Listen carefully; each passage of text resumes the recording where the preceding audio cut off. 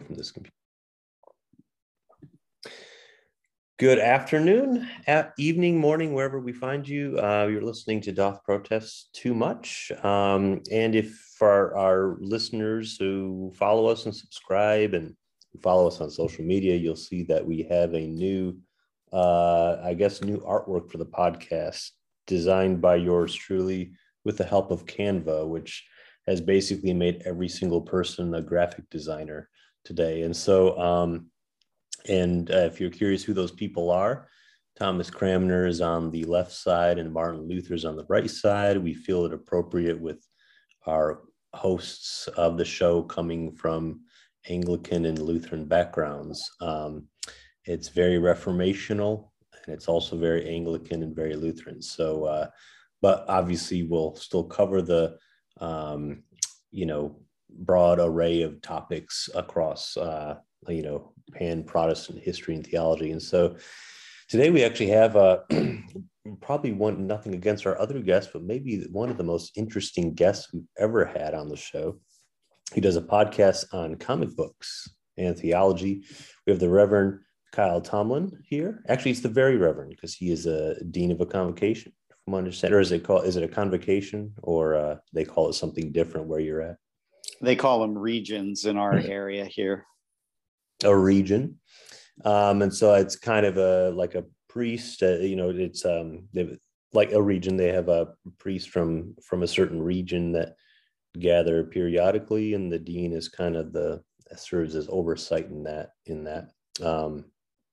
Kyle is a rector of the Church of the Messiah in Fredericksburg, Virginia, where he has served since 2015.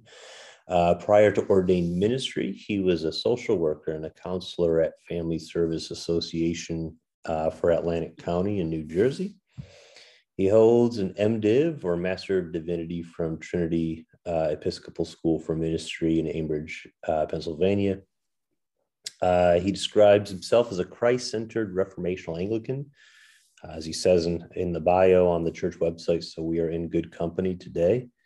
He enjoys the works of Martin Luther and the Church Fathers, which excites me, as I too love Luther and the Fathers, and I could spend all day in Luther's works or the patristics. And he also likes, from the church bio site again, quote, he also likes many, many, many comic books, unquote. And that I'm afraid I can't really relate to, as I don't really know comics too well. But I think James knows some, and James is joining us today as well. Although I do have one comic. What was the very first comic book that Spider-Man ever appeared in? I don't have an original issue, so Amazing Fantasy 15. Amazing Fantasy 15. Yeah, I have like a reissue of that, so I'm not sitting on like millions of dollars. It's not an original.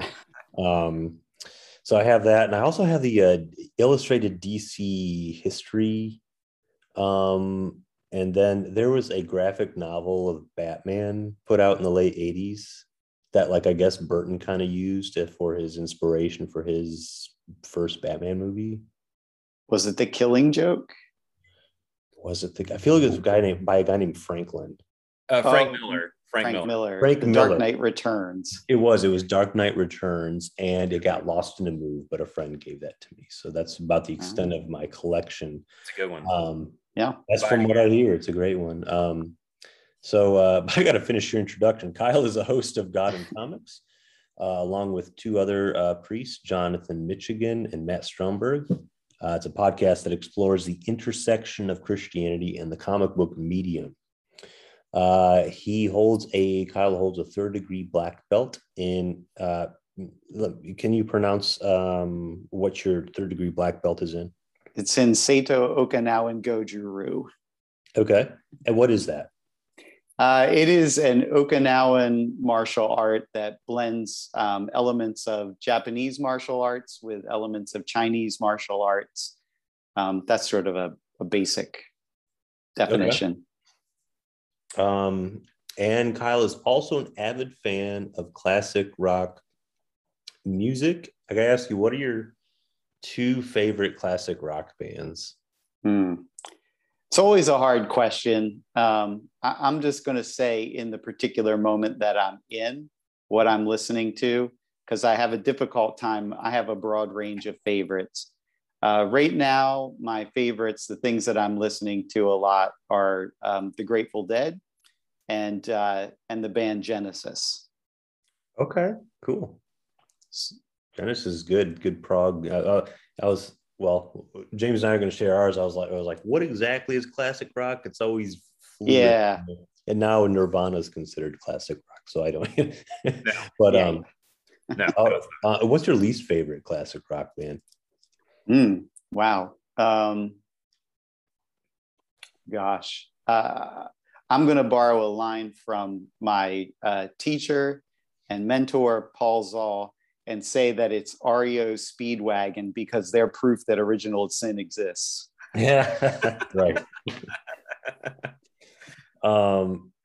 James, we talked about this before the show. Right. I wanted to surprise Kyle, but you got a heads up. What are your two favorite and your least? One least. Well, so I'll give you my top three. So top is definitely Led Zeppelin. Second would probably be Leonard Skinner, but a close third would be the Marshall Tucker Band. And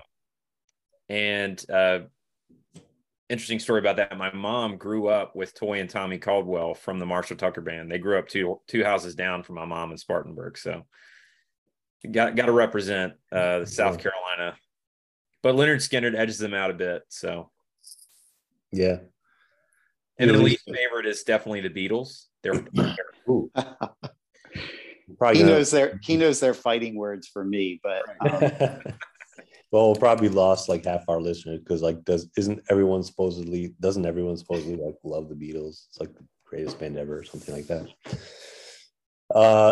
My top two are Cream and Jethro Tull. Ooh, Cream is nice. Cream is great. I love Cream. I saw Jack Bruce live in 2003 for free at the Taste of Chicago. Wow. Just a big festival they have in Chicago, and you could just walk right in. At least you could then. Maybe it's not free anymore, but it was a Beatles tribute concert. Sorry, Jay. But Jack Bruce was one of like the lead. It was him, Chris Christopherson, Mark Farner, a bunch of people, it was 20 years ago. So a lot of these people were a little bit younger and still alive, and they're well, I can anger you too, Drew, because you know what doesn't belong in rock music? A flute. I hard to disagree on that. Jethro Tull makes it work, but Jethro Tull is cool because they came out of like the English folk revival of the 60s. Mm-hmm. Fascinating. You got like bands like Steel Eye Span and Fairport Convention. Just to name drop some for our listeners to check out if they haven't. I rarely come across people who've heard of this. I mean, this stuff's like 50 years ago. It was such a fascinating time. But my least favorite's CCR. Can't stand CCR. Oh, that's a shame. That's a shame. Yeah, it sounds like Revival's great. I would agree with you there. I like them. Yeah. I call it butt rock. All right, so I'm sorry. I know that's another popular. Well, I probably offended not as many people as James with dissing the Beatles. So, all right, and if you were Kyle to recommend me, because you say also you love fine stout Scotch and coffee. So if you could recommend me a good Scotch for like under $30, well, not 30. Let's say that's if you could recommend a good Scotch under $80, what would I have no idea about Scotch. So do you like Scotch? Do you like whiskey as well? I like bourbon a lot. Okay. So what I would recommend in this moment, and this gets back even to the classic rock bit, Bob Dylan, who is one of my all-time favorites in rock, and I guess he stands for classic rock, has a line of whiskeys that are called Heaven's Door. Okay. And you can usually find a bottle of that for less than $80, but that is fantastic if you can get a hold of it. Right. Okay. Well, thanks for the recommendation. I'll check it out. I know there's so much different scotches and whiskeys and vodkas and everything. It's like insane to. There are, yeah, there are. When you get into the world of scotch, you got to separate the ones that taste a little more iodine-y versus the ones that have a smoother, more vanilla oak taste to them. So there's a lot of work in there. Yeah. And this might be a hard one because we're asking a comic book like aficionado, but like if you have a favorite superhero. Yeah, I'll have to cheat on it a little bit and say that my favorite two heroes, and I can never divide between the two, are Batman and Spider-Man. I've been reading them both equally as long, and I have equal amount of dedication to both characters. And I like them for different reasons, but yeah. I don't know if I have one. I mean, I liked some of the Batman movies growing up. I've enjoyed a Spider-Man movie, enjoyed Superman movies, X-Men, I love the animated series. So. Yes. Yeah, that was good. Yes, I grew up with that. Yeah. What about you, James? So what you have to learn, Drew, is that you can't say who's your favorite. You have to say who's your favorite Marvel superhero or who's your favorite DC. Yeah, I know. You all do. See, what Kyle did was far more generous and just said, I can't choose between these two, but all he had to say was my favorite Marvel superhero is Spider-Man and my favorite DC superhero is Batman. My favorite Marvel superhero is Deadpool. Okay. Which is that has given the kids in the youth group a lot of good chuckles because they think it's hilarious that their priest likes Deadpool because Deadpool is irreverent to say the least. And then my favorite DC superhero would definitely have to be Batman, but a close second would be the Flash. I was about to cut in and let me guess your favorite DC hero. I love the Flash, especially the Carmine Infantino 1950s run of the Flash, the Silver Age. It was a lot of fun. Okay. Yeah. Yeah. So I know James, you got you have our kind of our foundational questions to kind of all right, rolling here. Well, let's dig in. So just some background. Kyle and I have known each other for 6 years, and Kyle was actually the guy that got me back into reading comic books. He also happens to be my daughter's godfather. He and his wife are her godparents.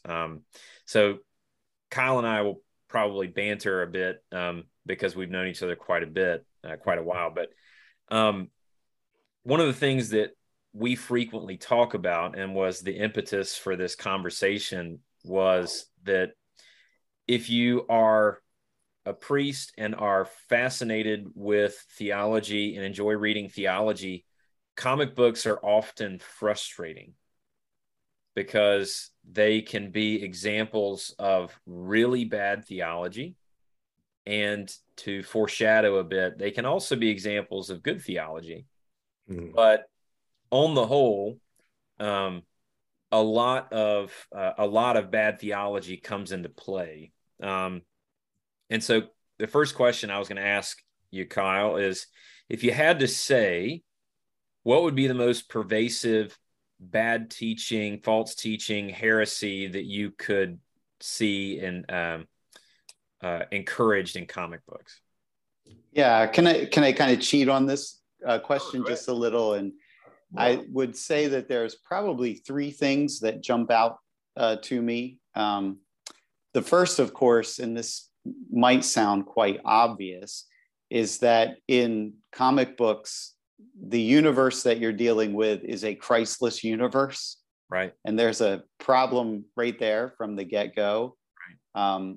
Jesus has occasionally made appearances in comic books throughout the course of history, but generally when he makes an appearance, he tends to be more of the good human teacher that people seek to follow rather than the Lord and Savior Jesus Christ that Scripture presents him as.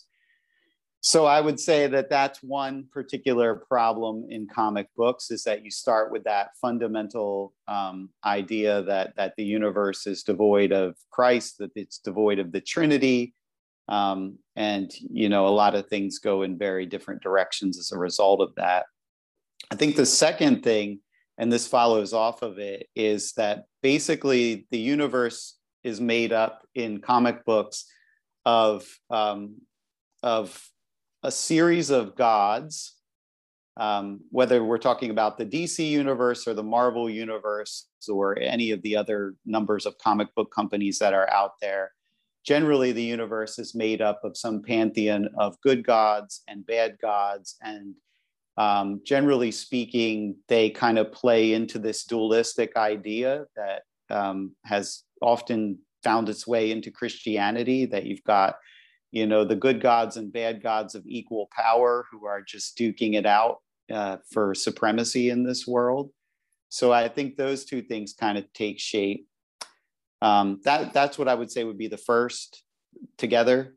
The second would really be that there's tends to be a fairly Gnostic picture of life in comic books. That is that the spirit world is good and the material world is bad. When we've seen depictions of the afterlife in comic books, usually it's that people become disembodied spirits and they go on to inhabit some spiritual realm, which, as we know, has kind of crept into Christian thinking at times as well.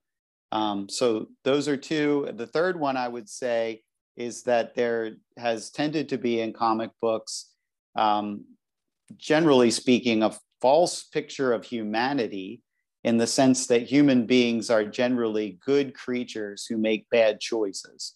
Right. And so there's been a lot of encouragement in comic books to kind of use superheroes as models to encourage people to live better lives.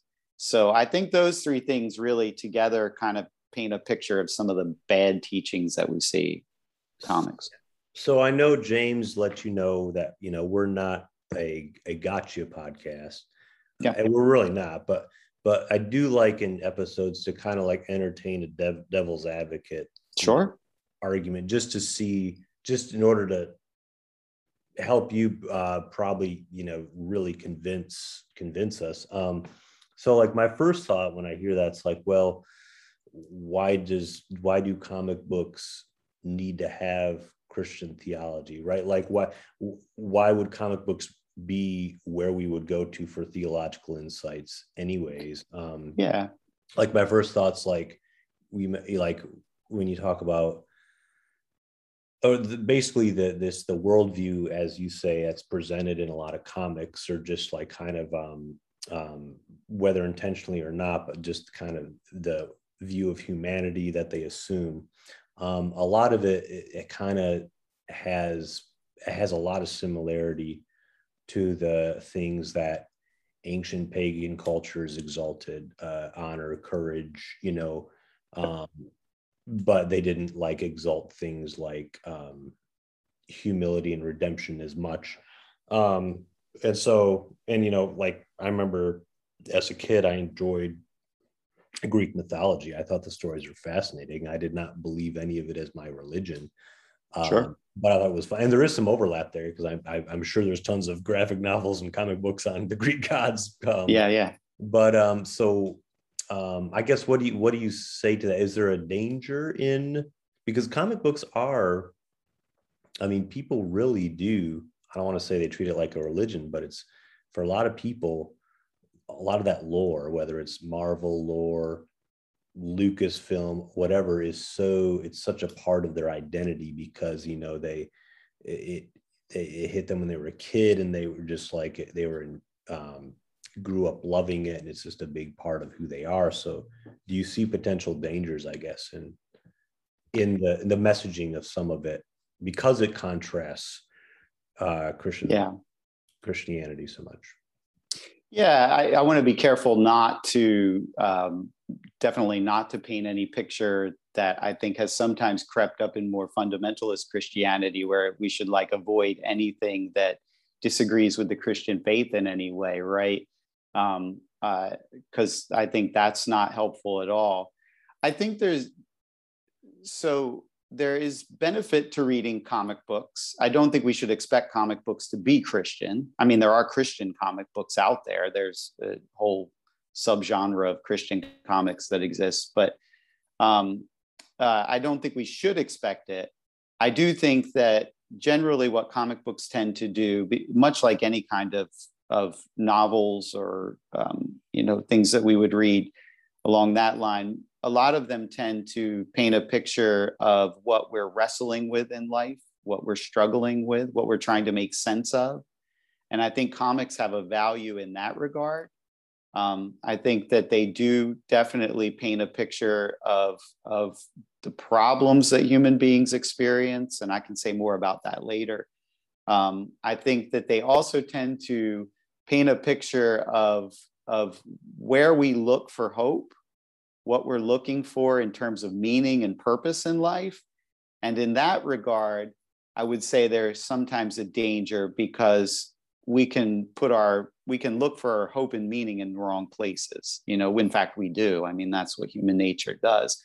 So while I would, think comic book reading is good, I would definitely caution people about looking to comic books for meaning and for hope, looking for a worldview to be painted out of them, because that worldview might not prove to be the true worldview.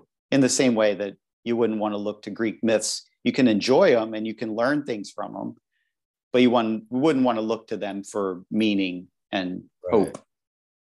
And I'll confess, I've never, I love film and good cinema, and I've never seen how people could get so much into the fantasy realm, just like personally, especially with superhero universes. Like, I think a lot of them, those stories can be exciting and fun, and even have artistic quality and whatnot. But I always, like, for me, my top 10 favorite films, I don't think I would have anything of that nature. It'd be more like dramas or thrillers or something. I don't know. It's movies and stories that perhaps do show the depravity of humans.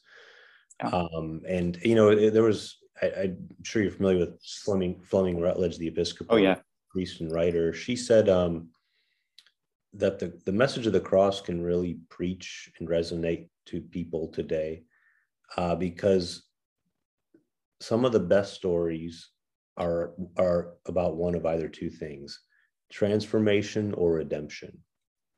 And both of those are central to the message of the cross. And I don't know, I just thought that was I made a connection, like, wow, I guess I realized all the books and movies that seemingly don't have any religious connection, nevertheless do present those very real human things, right? And so I don't know, it's just kind of an insight I had going off to what you just said. Yeah, no, I think that's a great insight. And that's exactly why I think comics have value in for Christians, even reading them, right? Is that we can see those stories of redemption and transformation well written in a lot of comic books. And they can be launch pads because of the popularity of comic books today, especially with things like the Marvel movies and some of the DC movies. You can see that those kinds of stories, and they become in ways gateways towards apologetics and evangelism for people. They become ways to talk about the Christian faith with people. So I think there's great value. Oh, I was going to say, can I say something real quick, James, because it won't be relevant in a minute, when you said all the Marvel movies and some of the DC movies. As much as I've not followed superhero stuff, because there's like a movie out every month now, from what I gather and from the little I've seen, whenever I've come across a Marvel thing, it's usually better than a DC thing. Oh yeah. Everyone raved about the Wonder Woman movie. I did not see what it was all about, what the hype was all about. Same for even I tried watching the director's cut of Justice League. Yeah, I didn't have enough hours in my life, first off. But also I was like, Why is this? Because they said the original cut, whatever, was like a bomb, and then like the director's cut was like a 5-star. I'm like, yeah, I just didn't. I was getting bored with it, so Yeah, it's true. I mean, the DC movies have tended to take the characters away from their comic book selves and try to reinvent them as darker characters than what they actually are. And I think that they've struggled and failed on a number of levels as a result of that. Well, and one thing to keep in mind too is that comic books are by nature attractive to people who are in a vulnerable place. Like Superman was created by Jerry Siegel and what was Schuster's first name? Joe Schuster. Yeah. Yep. Because they were young Jewish men growing up in New York, and Superman became a kind of golem, a protector in their mind, someone that they wish existed because of the hardships they experienced when they were growing up. And so people look to superheroes and look to fantasy sometimes as an escape from an overly oppressive reality. And so that's where what Kyle was talking about with apologetics can come in, that you realize that the world is broken. And so people look to a superhero, they look to something outside of themselves for a redemptive event, and one of those things that's pervasive in comics is the substitutionary sacrifice. So like there is so much crossover between Christianity and the best of comics, but it's just a lot of the time comics are deeply influenced also by an sort of religious milieu that it gets some of the diagnosis right, but it doesn't get quite the solution right. Would you say that's fair, Kyle? I would say that's fair. Yeah, it's very well said.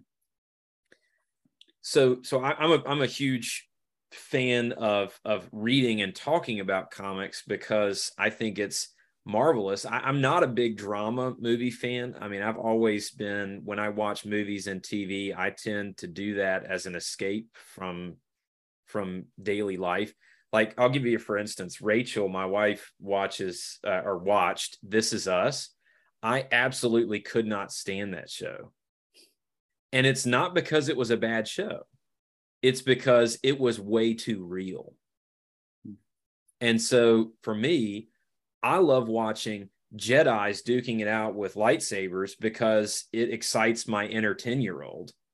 But if I'm watching someone on a deathbed, like I do that in my daily life as a priest, I don't want to see that on TV, Right. So that's kind of where I come from with my love for comics and sort of where I feel protective over the medium, if that makes sense. James, it's funny. I went through that too. Kind of my first 4 years of ministry, I didn't want to watch anything serious whatsoever. We watched a lot of like Jonah Hill, James Franco, and what's his name? Judd Apatow, the Judd Apatow movie. Just a bunch of like comedies from like the early to mid 2010s. Like that's like all we. Seth Rogen is probably who you're talking about. Seth Rogen. Gosh, yeah, how could I forget his name? But you just watch like silly comedies, like that. They were not good movies, but they're you're just like yeah. I didn't want a movie that made me think or ponder. But right. I don't know. I'm weird. I'm kind of been going through. I've been kind of branching out again in my cinephilia a little bit here and there, but sure. But you were talking about the universal monsters, right? I mean, no mummy is going to literally come out of a crypt. And those are more fun and detached. Those aren't like realist movies by any means, but Yeah, I'm really brilliant into that. I saw a list. You see me post on Facebook. It's a list Yes. of like every Universal monster from the 20s to the 1960s. It was like all encompassing because they even had like the silent movies with Lon Chaney of like Phantom and Hunchback. But I've ever since Midsummer, I've been like kind of watching movies, like either streaming them, finding them for free, or sometimes just renting them. But my favorites so far, yeah, I'll always love Lon Chaney's Phantom, the movie The Raven with Bela Lugosi and Boris Karloff. They did a series of movies. Raven is awesome. It's like not exactly based on the Poe story, but like it's like a mad scientist with a bunch of Poe-esque, Poe-inspired like torture things in his basement, and everyone has to escape out of the house.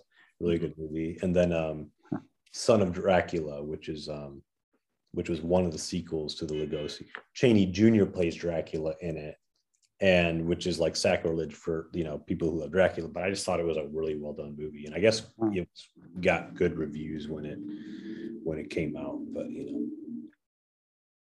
Yeah. but I digress. So.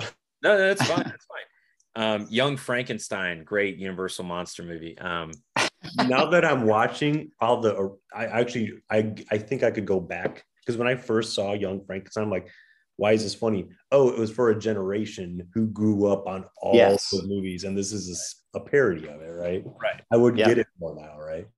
Right. Yeah. I think you would. Yeah. So back to comic books, but all of this is germane.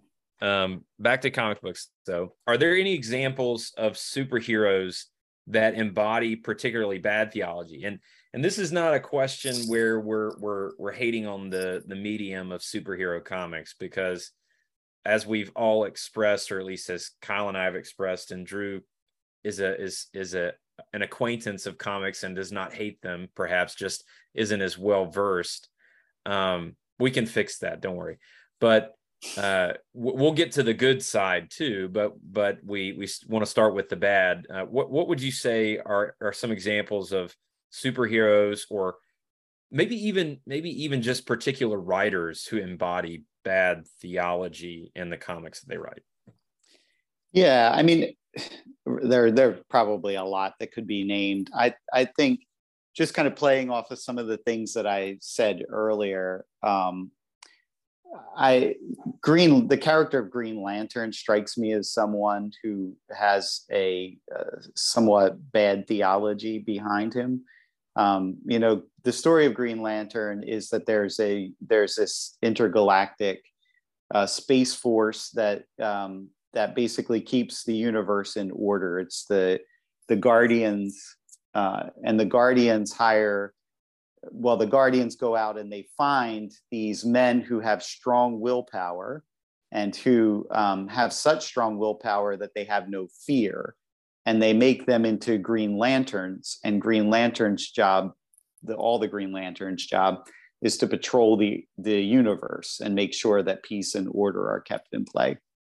The problem with Green Lantern is that there's a character named Abin Sur, who is an alien who's a Green Lantern who is dying. He crashes to Earth in an attempt to find a new Green Lantern to replace him, and he discovers a pilot named Hal Jordan. And Hal Jordan is picked to be the next Green Lantern because Hal Jordan has this exceedingly strong willpower, and he has this willpower that can overcome fear. The bad theology in it, of course, is that while it is true that we human beings do have strong willpower, we do, right? We don't really have a strong enough willpower to overcome fear. And I think you can ultimately set people up to believe that such a thing is possible if people buy into that, Right. And that, I mean, we can talk more about will and willpower and stuff. But I think that's an example where there's a little bit of bad theology about the human condition at work. What are human beings? What abilities and powers do human beings actually possess? What are we able to do and not do, right? Green Lantern sort of creates a high anthropology, sets us up in a place where human nature is much greater than what I think human nature really is. I think you can see that played out in Superman quite frequently, and I love Superman. I mean, Superman's my second/third favorite superhero in the mix. But Superman, based on the writer of Superman, there's been a tendency to use Superman as a kind of marker of aspiration, that we can all achieve this element of greatness that Superman has. And let me lump one other piece in there, and then I'll round out that thought. You also find some similar types of things in Spider-Man. Many people know Spider-Man's mantra, which is, with great power comes great responsibility, right? This is what Uncle Ben says to Spider-Man when he's dying. It's what he taught him. And so the expectation that runs through Spider-Man's life is that he's been given this great power, and consequently, he's supposed to act at a greater level. He's supposed to be a better person. The downside in all of the Spider-Man stories is that Spider-Man can never measure up to that level that he's being given. And what he's got is failure after failure, loss after loss. So all of that is to say that one of the things that seems to happen in comic books quite a bit here, with this sort of bad theology that has a high anthropology, a high view of human nature, is that we're left with, in Lutheran and Reformational Anglican terms, we're left with the law. Mm-hmm. So we're left with this idea that humans actually have an ability to rise to this great level and achieve these great things. And so I think that's some evidence of some of the kind of bad theology that we can see at work in certain characters. Right. One other one I'll throw in for you is recently the character Moon Knight, who was a fairly obscure character in the comic book world. You know, they had written series about Moon Knight from the late 70s through the 1980s. They had, you know, short runs, and then the character would kind of fade away and they'd bring him back, and he got revived a couple of times in the 90s and the 2000s. And the basic elements of his character got shape shifted, and they changed, and he became, you know, slightly different from what they intended him to be in the beginning. He recently got a Disney Plus show as part of the Marvel Universe. And Moon Knight's a great show. I found it enjoyable. I know, James, you kind of struggled with it a little bit upon first watching. Yeah. And after rumination, I feel better with how it ended. Also, after reading some Moon Knight comics, I feel better about how it ended. That helped. Yeah. I heard other people too say that they kind of didn't know what to make of the show after it was all over. But one thing that Moon Knight does, Moon Knight has a lot to do with Egyptian gods, and the Egyptian gods granting powers to certain human beings to be their avatars, to be their basically like their under gods to operate in this world. One of the things Moon Knight painted at the very end, and I'm sorry to spoil this, you can turn the podcast off, I guess, and go watch the entire run of Moon Knight if you have to. But one thing Moon Knight left us with was the idea that gods in general are selfish and vengeful. Right. And I think that does a big disservice to things like the Christian faith, right? Because if this is what people are generally hearing in these things, that you can't trust gods because gods are selfish and gods are vengeful, that's an issue. Right. Well, and I've experienced with a lot of with a more and more de-Christianized social environment, a lot of people hold those views of the Christian God. Yep. Sometimes it may come from hurt they experienced in the church, but more often than not, I'm just really finding people, they have a perception of Christians and they don't know any better because they've never really talked to a Christian, and they've probably never actually gone to a church. A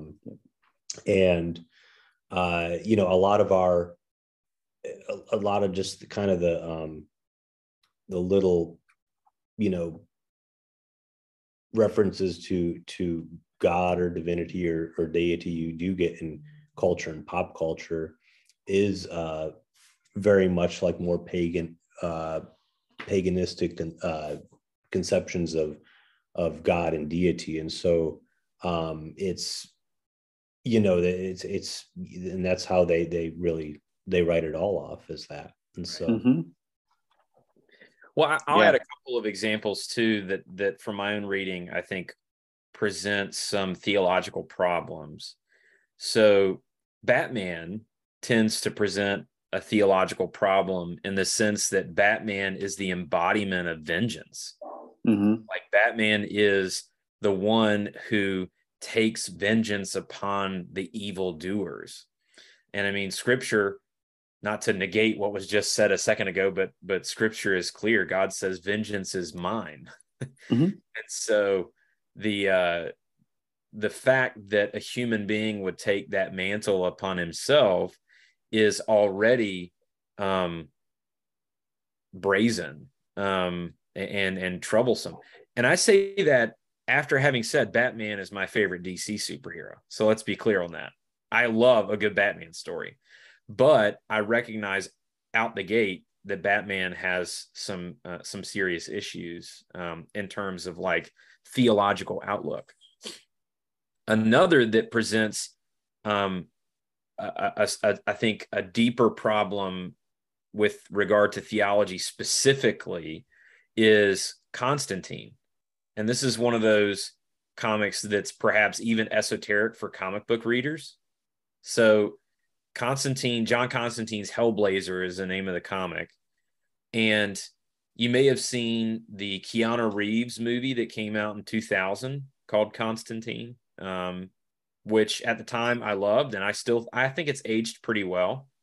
It's got one of my favorite lines from any movie in it.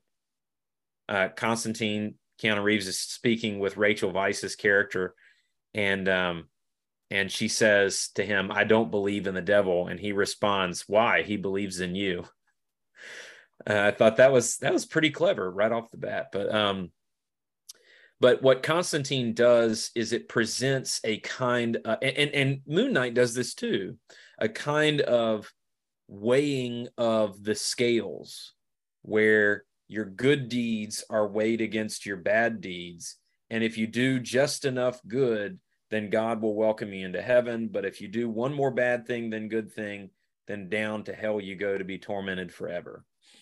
And that's one of those deeply problematic things that I think horribly afflicts Christianity. And I don't think we can say that that's necessarily directly caused by comic books, because comic books are not as pervasive as they once were, but it is, I think, caused by the valorizing of the human will and the valorizing of human ability, and also seeing other religions that are moralistic and legalistic.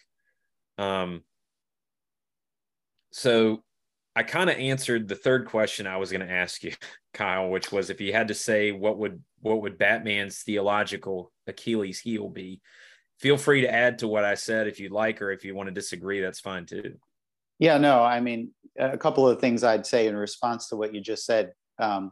First of all, yes, I do definitely agree with your perspective on Batman. I think Batman's fundamental problem is that Batman has no faith in God. Right. He's broken. He's hurt. He's witnessed the death of his parents, and in that vacuum of dealing with the hiddenness of God, because the question, while it's never been posed in Batman, is really there in some ways. Why did God not stop this? Why did God not prevent this from happening? And so in that kind of hiddenness of God moment, Batman really does the only thing that he thinks he can do, which is to assume the reins of control himself. Right. He's going to be the one to fix the problem. If there's injustice in the world, well, it's down to him to be smarter and better and tougher than every single criminal and evildoer that he could possibly encounter. And ultimately, his goal is to fix the problem. He believes that he can be greater than being just a human being. I mean, that's really Batman's got an aspirancy to being God in himself and thinks he can be greater than that. And there's a very telling and moving scene a couple of years ago, maybe around 2018, writer Tom King did a run on Batman. And I really like this one thing that King did with Batman. He finally brought Batman to this really, really rough patch of his life. And a lot of things were going wrong for Batman at that point. And there's this moving scene where Batman confesses, "I'm just a damn man." You know, he gets to a point of recognizing that he's not the God he thought he was, but he's a human. And he's got all the brokenness and the inabilities that all of us humans have. So I do think that is one particular issue that Batman, you know, is dealing with. I will say, just as an aside, connected to this, but as a slight aside, Batman has also tended to propagate Marcionism. If you want to talk about heresies, Batman has propagated Marcionism. There's a scene that has stood out since I was 12 years old. I read this issue, Batman 412, where Batman and Jason Todd Robin are finishing up their nightly rounds, and they're on a rooftop together, and the church bells start ringing. And Robin asks Batman why, you know, they don't go to church, what Batman believes about this stuff. And Batman's response was, well, basically, I hold to an Old Testament view rather than a New Testament view of God. Following the Marcionite thinking, right? That God is the Old Testament God is a vengeful sort of God. That's the God Batman sticks with, versus a grace God of the New Testament, which we know is not accurate. Interestingly, because he uses the Marcion categories. Right. But Marcion, at the end, him and Marcion wouldn't agree, because Marcion's going to go with his so-called New Testament God versus Old Testament. Batman's going to go with the Old. So I was just curious, kind of like, as I was listening to you talk about, you know, the allergy to like being a human being, or vulnerability, and you know, the limitations of being human, that comic books, you know, they get us hooked because it's you know, an aspiration to rise above that. Again, as James said, I'm not well versed in that universe, but I love action movies. Whether it's older, you know, Sylvester Stallone, Rambo, of course, those are old and new, because they keep doing it. You know, older Bruce Willis, or like Jason Statham movies. I love seeing like people, like one person put in like a crazy situation that reasonably no person could get out of. One person against, like, you know, like in Commando, like all odds against them, but they get through it.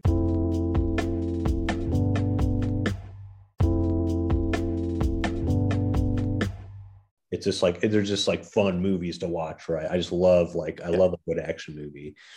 You know, Olympus Has Fallen with Gerard Butler, you know, like, so I'm like, you know, people die, you know, it's basically the Die Hard thing, just in the White House. But like, I wonder if some of that is there, if we apply this same lens to looking at that genre, that type of entertainment through, if it's really the same critique we can have. Because I'm seeing it as yes. I mean, it's I mean, yeah, there's people who've gotten medals of honor for you know, remarkable heroic acts in like wars and stuff, but most of those people that have those medals of honor would have said, you know, I could have been dead any minute. I was, you know, it's a lot of them recognized their own vulnerability, interestingly, you know. So I just wonder if that, you know, I'm thinking out loud, kind of just not just comic books, but in a lot of other entertainment, you see this, you know. Well, and there's actually a tie-in between that kind of action movie feel and the affinity that we have for that and the Christian faith in the person of Sam Childers. Have you ever heard the story of Sam Childers? He's known affectionately as the machine gun preacher. Oh, I've heard of him. Yes. Yeah. So Sam Childers was, if memory serves, in a biker gang when he was a young adult, came to faith and became a preacher and went to the Sudan for some mission thing, and saw the havoc that was being wreaked by Joseph Kony and the Lord's Resistance Army.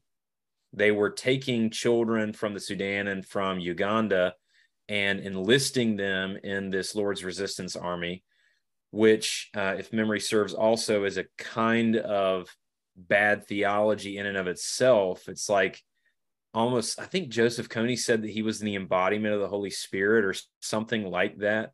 So it's almost kind of a Montanism, but it was very deeply problematic because he was kidnapping kids and enlisting them in this war. And Sam Childers stayed there and would actually go and liberate camps of these kids. He'd go fight. I mean, he'd go fully armed and liberate these camps and shoot people. And I remember watching an interview with him, and Gerard Butler played him in a movie, by the way, called Machine Gun Preacher. And I remember watching an interview with Sam Childers, and he said, the guy was kind of, the interviewer was saying basically like, how do you justify what you're doing? He's like, well, people don't like what I do, but then I'm the first person they come to when their kid gets kidnapped. Like it's one of those things that like I guess I've sort of digressed here, but I find the story fascinating because it's one of those areas where action movies and Christianity kind of connect and perhaps butt against each other, but also it's a fascinating thought experiment. What do y'all think about that? Yeah, no, I mean, I think there's definitely some crossover there. And I think going back, Drew, to your comments about the action movies as well, I mean, we definitely have moments in real life, apart from comic books and movies, where people do kind of rise up and do what needs to be done, and they win the medals and the honors at times and things of that nature. I think the biggest issue, at least in my thinking, with some of the stuff that we see both in movies and comic books, has to do with kind of recognizing that two kingdoms theology. I think that Batman. So I can't remember whether you all have done something on two kingdoms theology or not, but the shorthand of it is Bradford Littlejohn did an episode, but give us a recap, because I was thinking this all along. I'm like, can I appreciate action movies and comic books on a city of Earth level and not a city of God level? Yeah. What were you going to say? Yeah. So basically, in Luther's thinking, and I know that the Reformed have a slightly different take on this, but in Luther's thinking, because that's what I'm well versed in, he said that basically there's two kingdoms at work in this world, both of which are operative by God.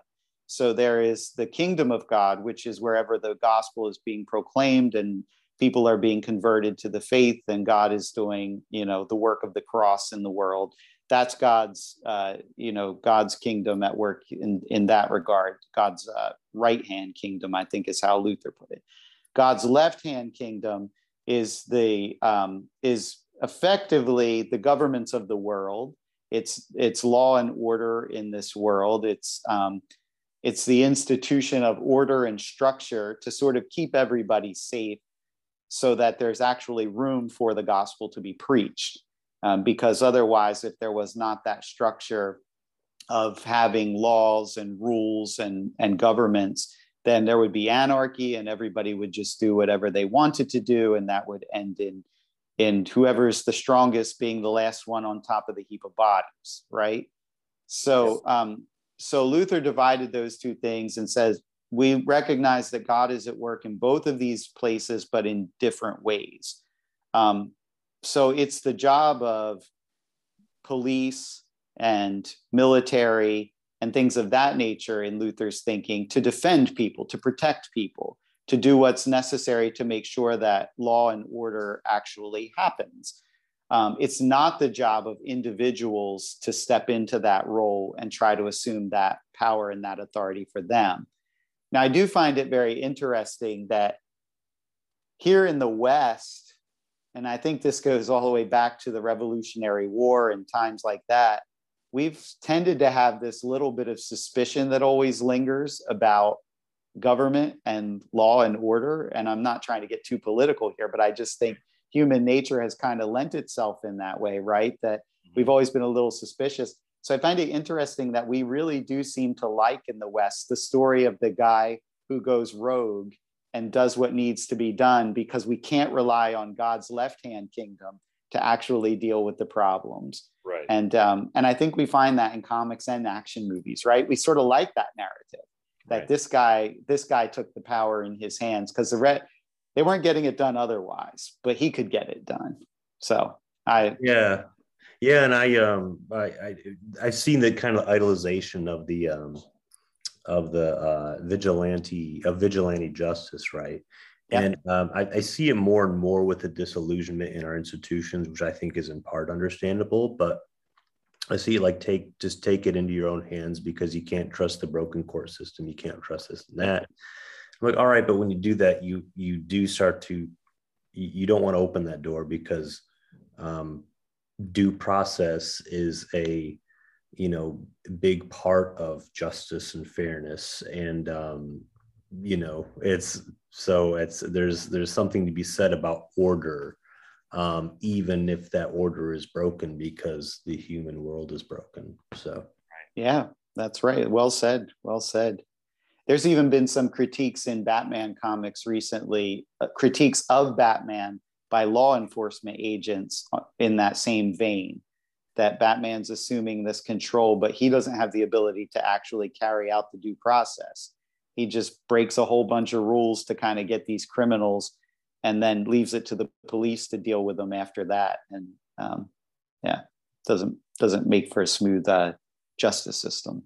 Yeah. Well, and one of the writers of Batman who caricaturizes Batman in that direction is Frank Miller. So you were talking about your Frank Miller Dark Knight Returns comic that you lost, Drew.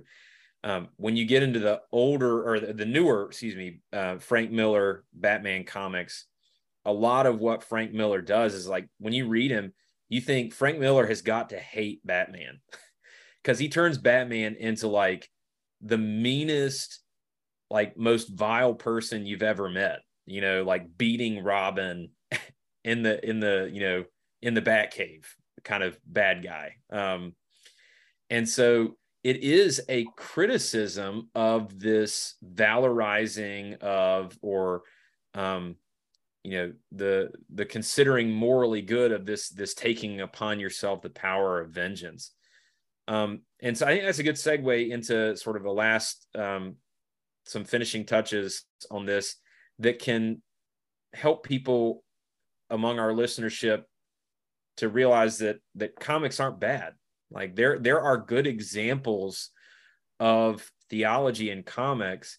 And though this is not a comic book podcast like God in Comics, I'm a huge fan of comics. I know Charlie's a fan of comics.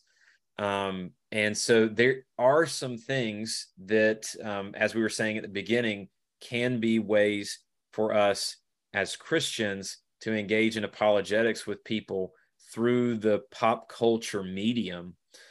So Kyle, what would you say are some examples of good theology? And since we're a reformational podcast, a reformationally minded, all three of us are, and the other two co-hosts of this podcast are as well, what would you say are examples of good theology and perhaps even some examples of the reality of the bound will in comics? Yeah. So let me go back to the Spider-Man one for a beginning of an answer to that question. I think one of the interesting things with Spider-Man, and this is where it can turn into good theology.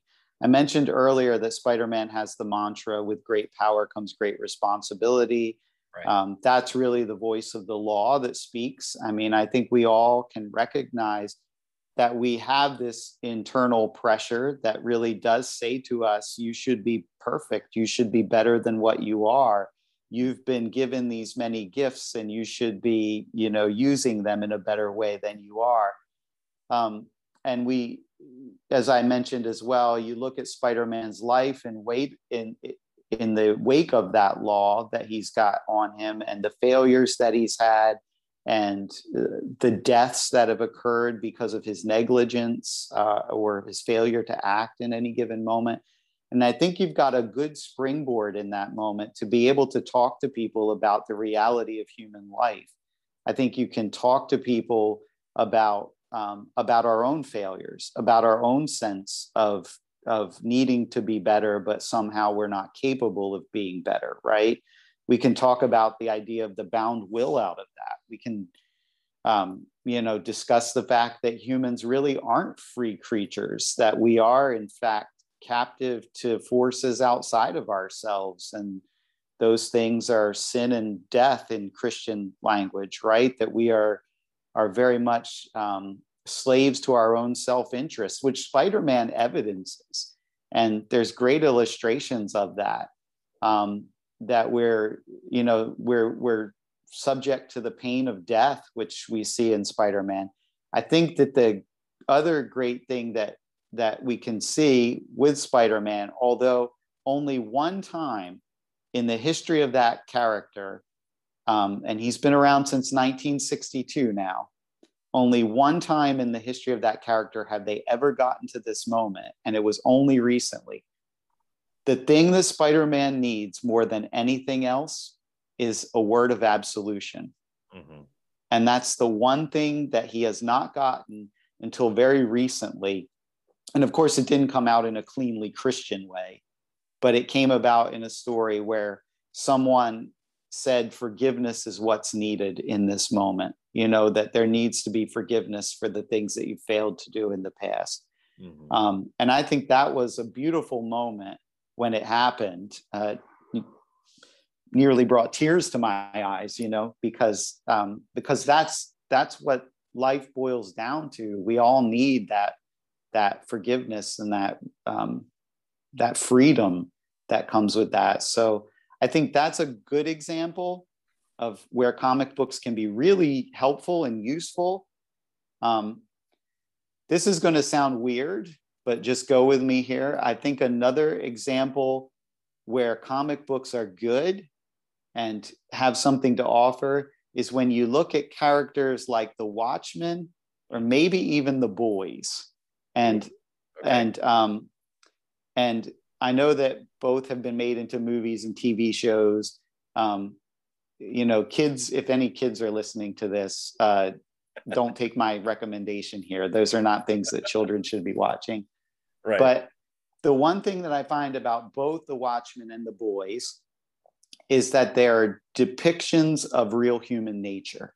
Mm-hmm. And I think they're beneficial because I think they become windows of opportunity to talk about the fact that even these heroes are flawed and broken people, whereas in the past, the tendency was to want to put the heroes up on the godlike pedestal. That's what really happened with the characters, certainly in the 1950s, 1960s, and so forth. Now we can sort of look at those characters through series like The Watchmen and The Boys, which tries to say, hey, you know what? We used to do that with those characters, but if they're really human, they've got to be as messed up as a lot of us are. Mm-hmm. And so I think that there's some good illustrations of the reality of being a human being, of being a sinful human being in those things. And I think that they're helpful in that way. Now, of course, they don't offer answers. Right. The Boys and Watchmen kind of just fall into a nihilism, utter depravity more than anything else. But I will say that the biggest positive that we have in comic books, aside from those depictions of human nature that become touch points for us talking about the gospel with other people, is that there's one overriding story in all comic books, and that is we need to be rescued from something. Right. That's the one theme that I think you could trace through at least all the superhero comics. You kind of have to leave out some of the other stuff that's out there that's non-superhero. Right. But I think in all the superhero comics, there tends to be a theme that there are things in this world that are bigger than what we can handle, despite the kind of promptings for us to rise up and be better or to take matters into our own hands. Inevitably, in all those circumstances, there seems to be some failure. Mm-hmm. But there always seems to be this expression that we need rescue, we need help. Right. And I like, in light of that, I like what I saw a couple of years ago. There was a T-shirt that was going around, and there was a DC version and a Marvel version, but the T-shirt showed Jesus sitting in the middle of these superheroes. And Jesus said, "Let me tell you how I saved the world." And I thought, that's beautiful, right? Like that just captures, we all know we need rescue. These other guys can't do it, but Jesus can, and Jesus did. And so that's just, I think, a good opportunity for apologetics and evangelism, for being able to share God's word with people. Absolutely. Yeah. Well, I was going to say something else, but I feel like that was a good way to end it. Yeah.